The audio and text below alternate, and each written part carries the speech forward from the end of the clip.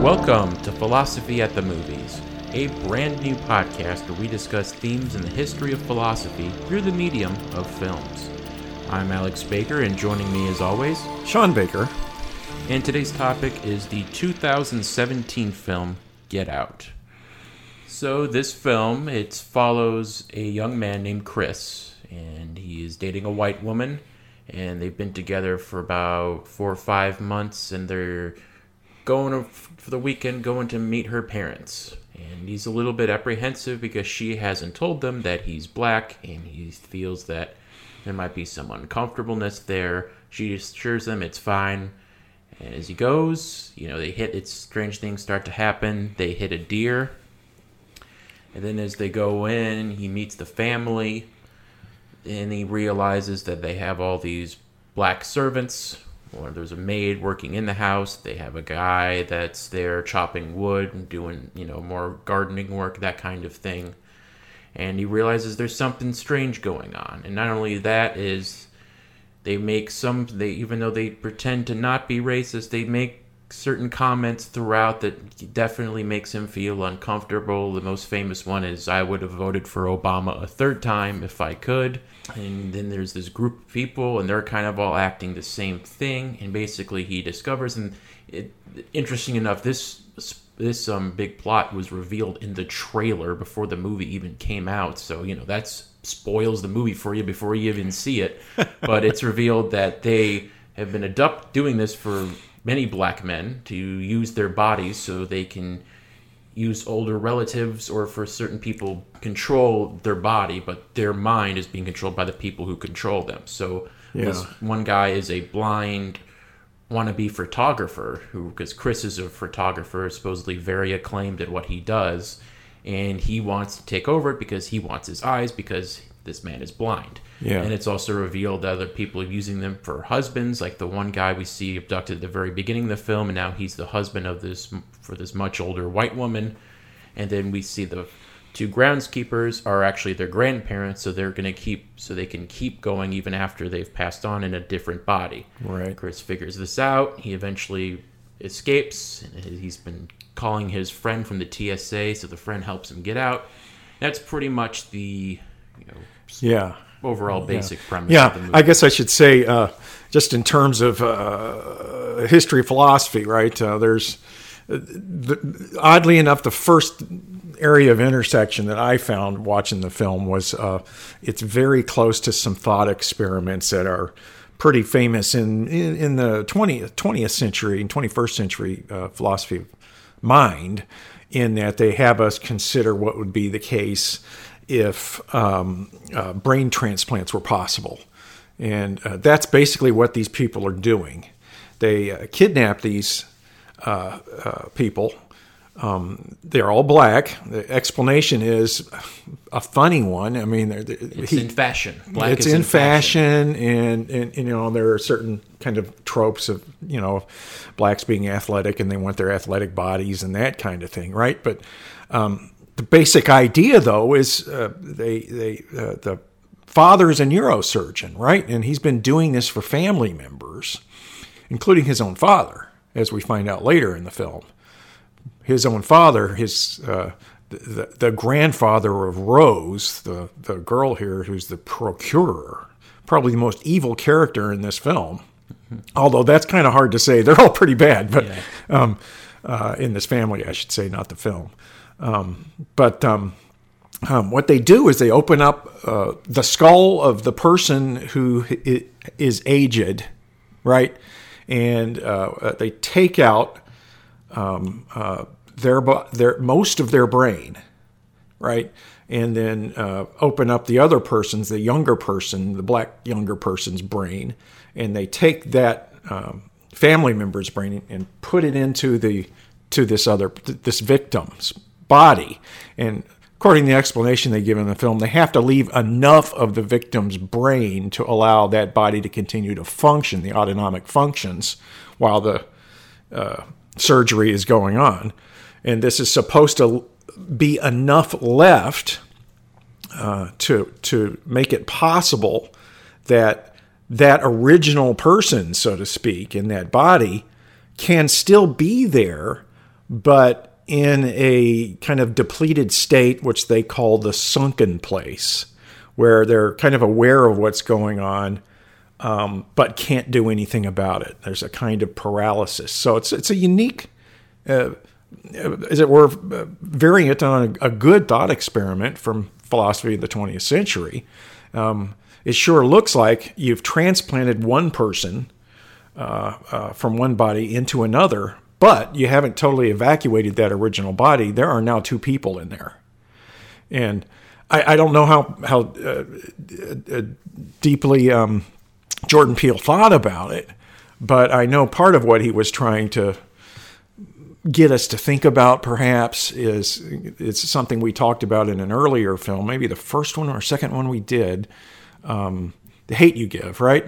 Mm-hmm. This kind of sublimation, if you want to say, of one part of your personality or person for the sake of this other personality or person that kind of interacts with the majority world, so to speak. That theme was certainly in that film. It might be in this one, but very metaphorically. But it's an interesting idea that, the black person has the white kind of dominant personality inside the body, right? Now, obviously, it's been imposed upon from the outside, so it's significantly different than the theme as we saw it in the earlier film. But it's still kind of there, and I don't know how much he was explicitly trying to get us to think along those lines. I know he certainly is wanting to think about black-white relations for sure. I mean, it's the topic of the film, and there's certain key scenes there that are reminding us of things we did see in that other film. But on the other hand, I also think Jordan Peele, apparently, from what I understand, he's just a horror buff and a TV buff, and he's done a heck of a job in this film. I think it's got the feel of a Rod Serling Twilight Zone episode, and I think he was shooting for that.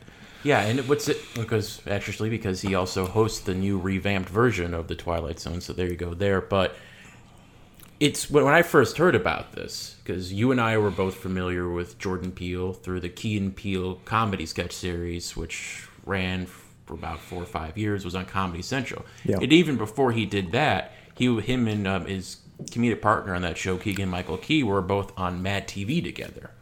And that was like even 10 years before they were on Key and Peele. So when I first heard about it, I'm like, the guy from Key and Peele is doing a straight up horror film? Is it going to be like, I was just assuming it's just going to be this goofy comedy just because that's his background.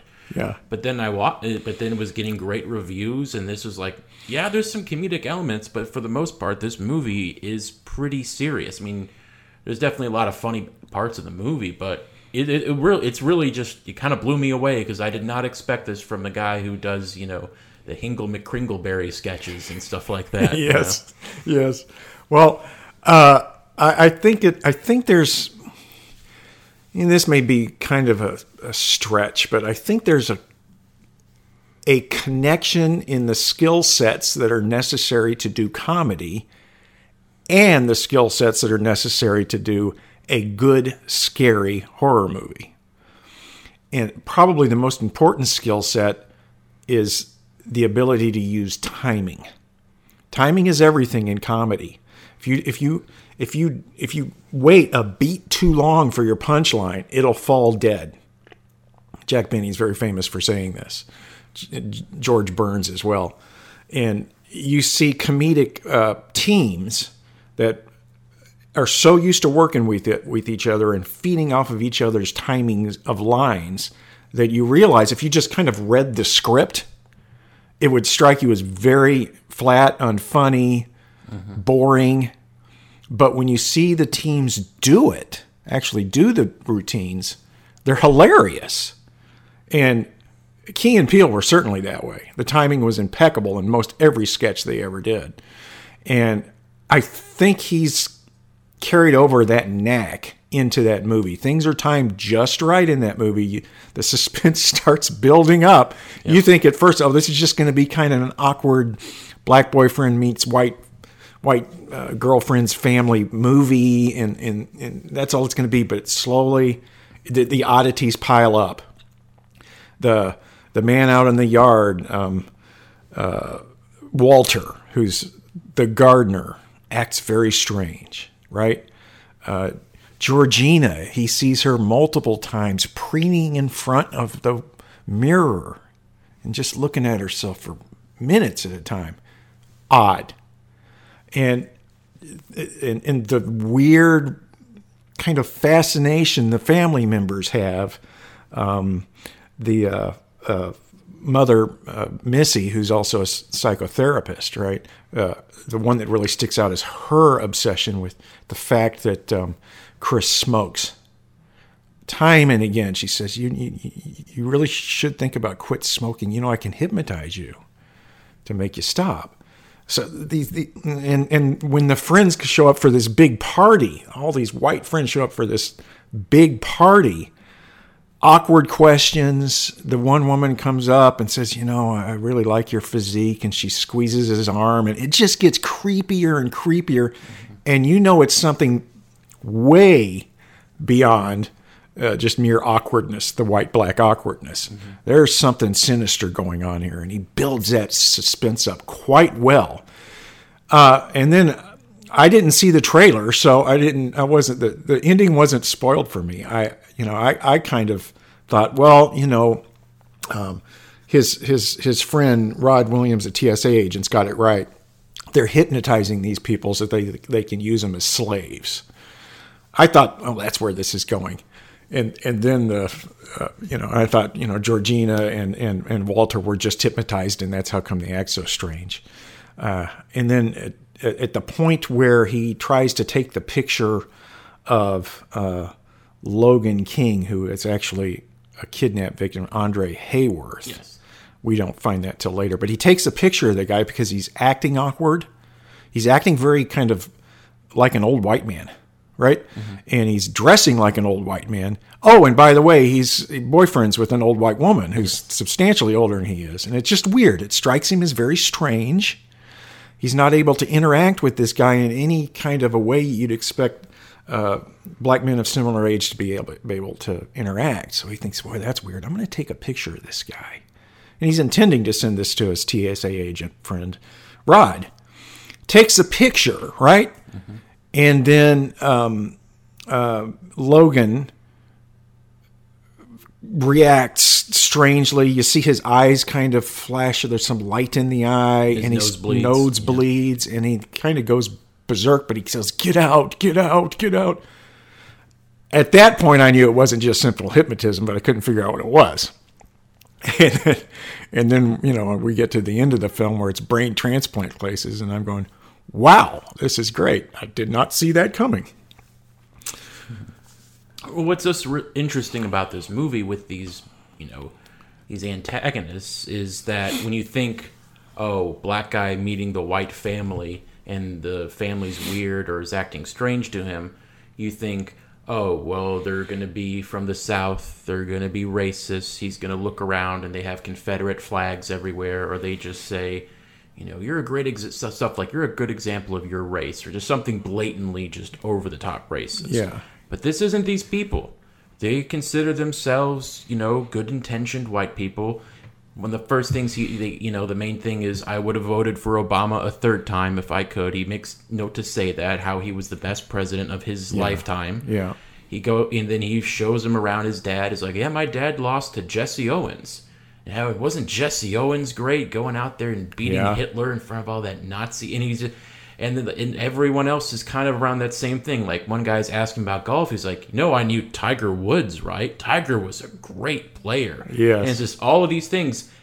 Once again, it's not just blatantly, we're just going to call him the N-word or just going to say blatantly racist stuff. It's just these subtle things, but it's digging at him. You can kind of say when it's at night and his girlfriend Rose is like, and why did my dad say that? And he just goes, You can just tell he's like, I told you. Yeah, because at the beginning of the film, he told her that she should have informed them beforehand that he was black.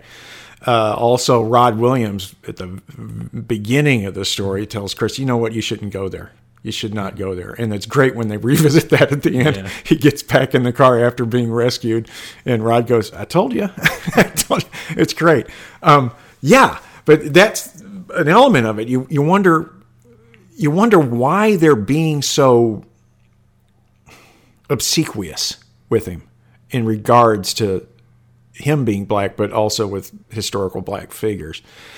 And the proper response isn't, well, they're just trying to make him feel comfortable and doing a great job of making him feel uncomfortable in the process, because they want him to be accepted in their family. They want him to feel comfortable with his Rose, his fiancée. That's not it, because they're laying it on a little too thick for that.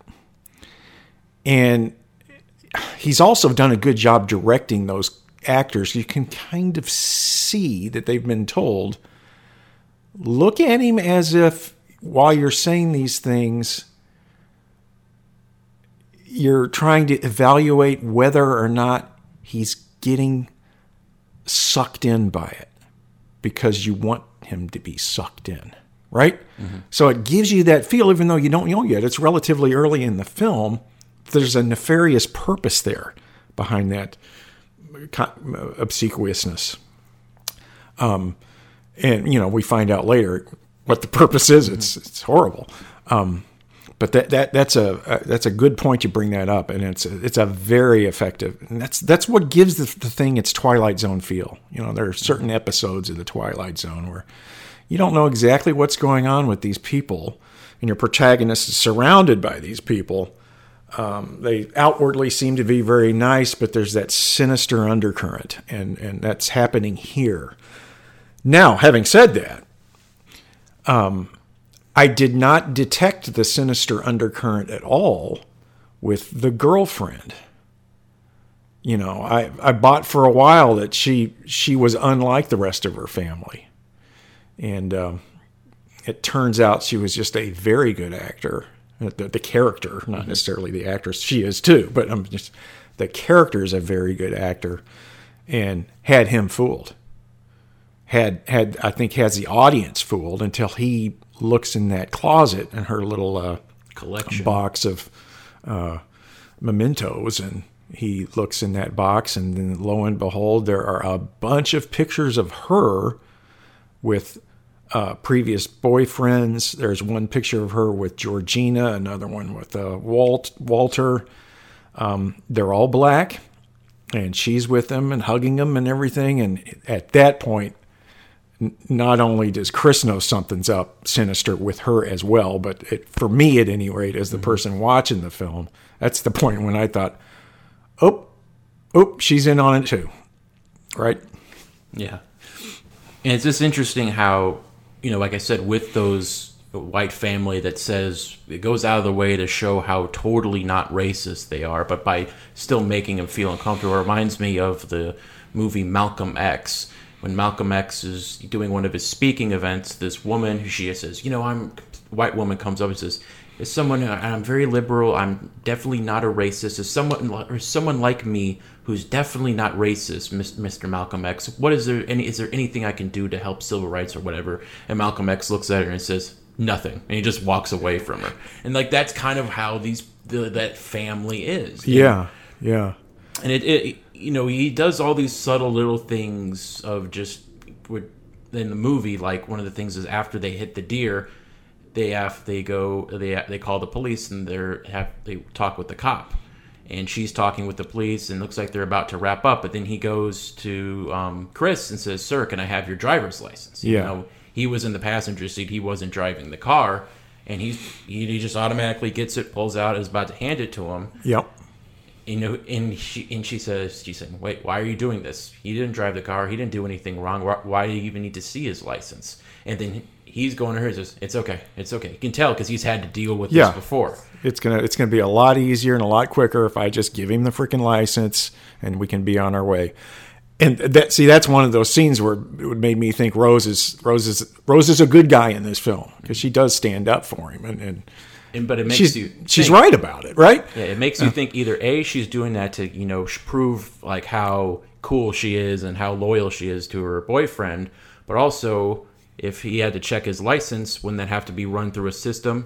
Meaning there's some sort of record that that the police, and so if he goes missing, then the police are like, hey, I just saw him with his girlfriend. Yeah, so good I'm thinking point. She's not trying to leave a Good paper point. trail. Yes, good point. Because at that point in the film, it's early, very early on. I certainly didn't read it that way, but with hindsight, you realize, yeah, she's thinking ahead because she's, I won't say the most cold and calculating person in the film, but I think Peele puts a little extra effort into showing her coldness and her calculation. That scene where after we figure out what the hell's really going on, right, where she's in her room eating Fruit Loops and drinking milk, keeping whites and colors separate, which is just hilarious. With what was the name of the song that was playing? Time of My Life. The Time of My Life song, and then in the background, there's pictures. She's got like a trophy wall. Yeah. Pictures of all of those black individuals that she's managed to suck into this family's sick project, right? And boy, that encapsulates that particular character. It just shows how cold and uncaring she is. And even as she's dying in the street, she seems to show some genuine love for Chris. By that point, I'm not buying it. I am not buying it. I think that's some attempt at a manipulation, or trying to manipulate, even though she's near death, right? But very good point to point out that, with hindsight, that scene with that cop has two possible interpretations. Yeah.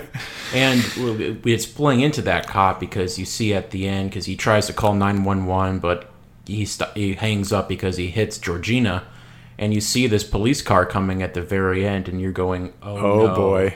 And and automatically thinks of the ending of the first Night of the Living Dead, George Romero, when the last surviving member is this African American. He goes out, and it's the group that's been hunting off and killing all the zombies. They automatically think he's a zombie and shoot him, and they just move on. Yeah, and thinking it's going for that ending, but then it's his buddy Rod Williams from the TSA, and he rescues him at the day, and then Rod Williams tells, we're the TSA, this is what we do, which is just so funny. The greatest line. And that scene is awesome. That scene is awesome because you don't know that it's Rod driving up in his TSA cop car, and you can see that Chris is thinking, oh boy, what's this cop looking at, and how's he going to interpret it? I'm in trouble. I better put my hands up right away, with the hope that I can explain what happened. What's around him? Dead white girl, shotgun.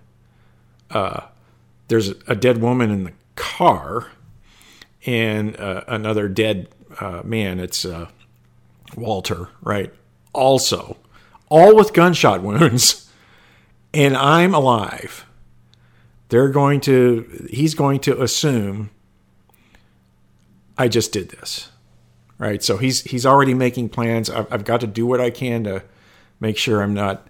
It's even if it is read incorrectly, I can correct the misinterpretation.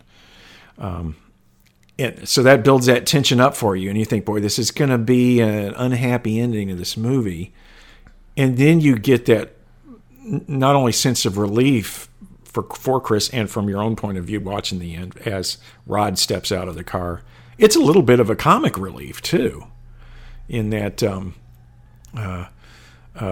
Rod had gone to the real police and told them the story, and you see the three cops, I think it is, behind the desk listening to the story. They're all black, by the way, and you think, man, they're gonna do something about this, but they just break up laughing.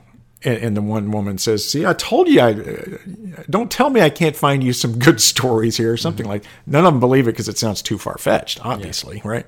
The great tension there between, as was explored in that earlier film, The Hate You Give, between cops' interpretations and black people on the scene of a crime. It's played very well in this film those two times. Really like it. It's interesting when you talk about that ending, because originally Peele wanted a completely different ending. He wanted a realistic ending, and you can actually, they filmed it, and you can actually watch it on, I think, on YouTube or wherever. But in this one, the cops do come.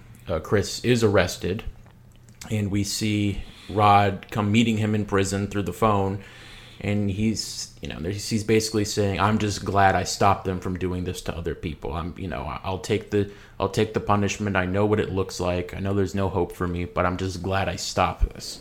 That's a definitely more pessimistic ending, but I think what Peele said, he wanted to have something more optimistic, just for an optimistic message. Didn't want the movie to end on such a dour note. Yeah, and if I remember too, and I probably shouldn't bring it up because I can't remember the specifics of it. I think there was even a third ending he was thinking of, where Rod shows up at the house. Oh yeah, and he sees Chris, but then Chris is doing that same speaking. He's like, "I have no idea who you're talking about." That would have been the Twilight Zone ending. Yeah. By the way, Yeah.